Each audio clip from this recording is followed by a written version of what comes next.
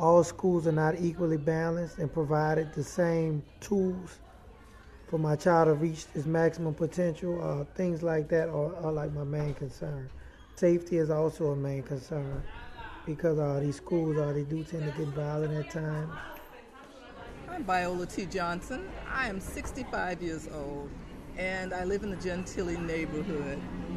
The worst aspect about picking schools in New Orleans right now, I see too many charter districts and too many school districts, and parents really don't know where to go to apply for these schools. My name is Shanice Washington. I'm 17 and I live in New Orleans East.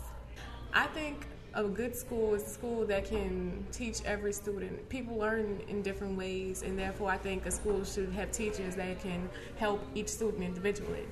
My best experience in a New Orleans school would have to be when I was younger, when I went to Lusher, because they actually taught me, and they taught me at higher levels than what grade I was in. Like if I was in 6th grade, I was really on the 8th grade level. And then when I came to, as some would say, black schools, I didn't really learn anything. They were so behind from Lusher's work and stuff like that, so I didn't really learn. I haven't learned since I left that school, honestly. My name is Kimberly Dast, and I live in New Orleans East. This year, my family and I are most excited about having a new college student attending Loyola. We're most worried about how we're going to pay for it. My name is Betsy, and I have a 10-year-old daughter. My daughter's school is language immersion, and she's studying Spanish. And thus far, had a very good educational experience, and it's very nerve-wracking because you don't have that many choices if you're on a limited budget.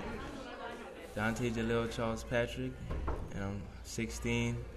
I'm from Holly Grove.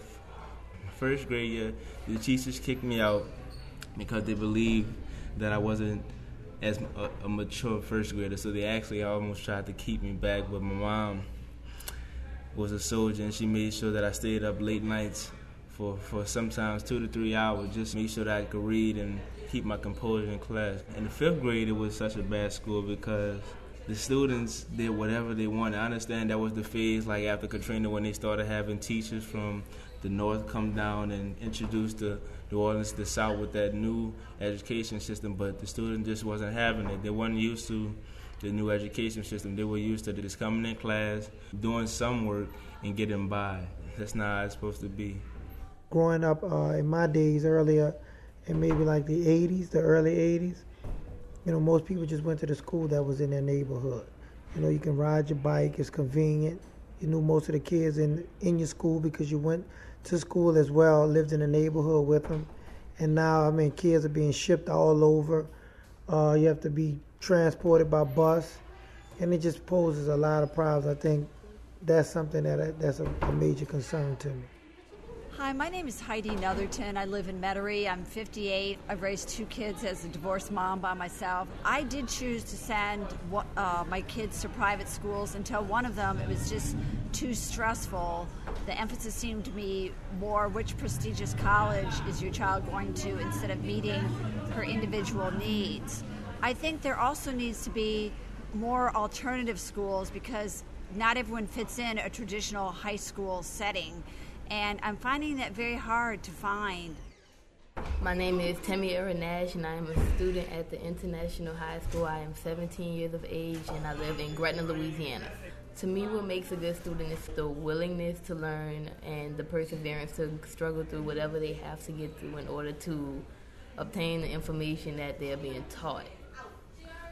What makes a good school is a school that is willing to strive with the students as well as help them, continue to push them to grow and not just they're falling off on the wayside. Just let them continue to slip, or somebody who reaches in and tries to remind them that it can still be done. What me and my family are most worried about this school year is the violence and that my son having a safe school year. What we're most excited about for this school year is my son going further in his music journey, reading music and performing.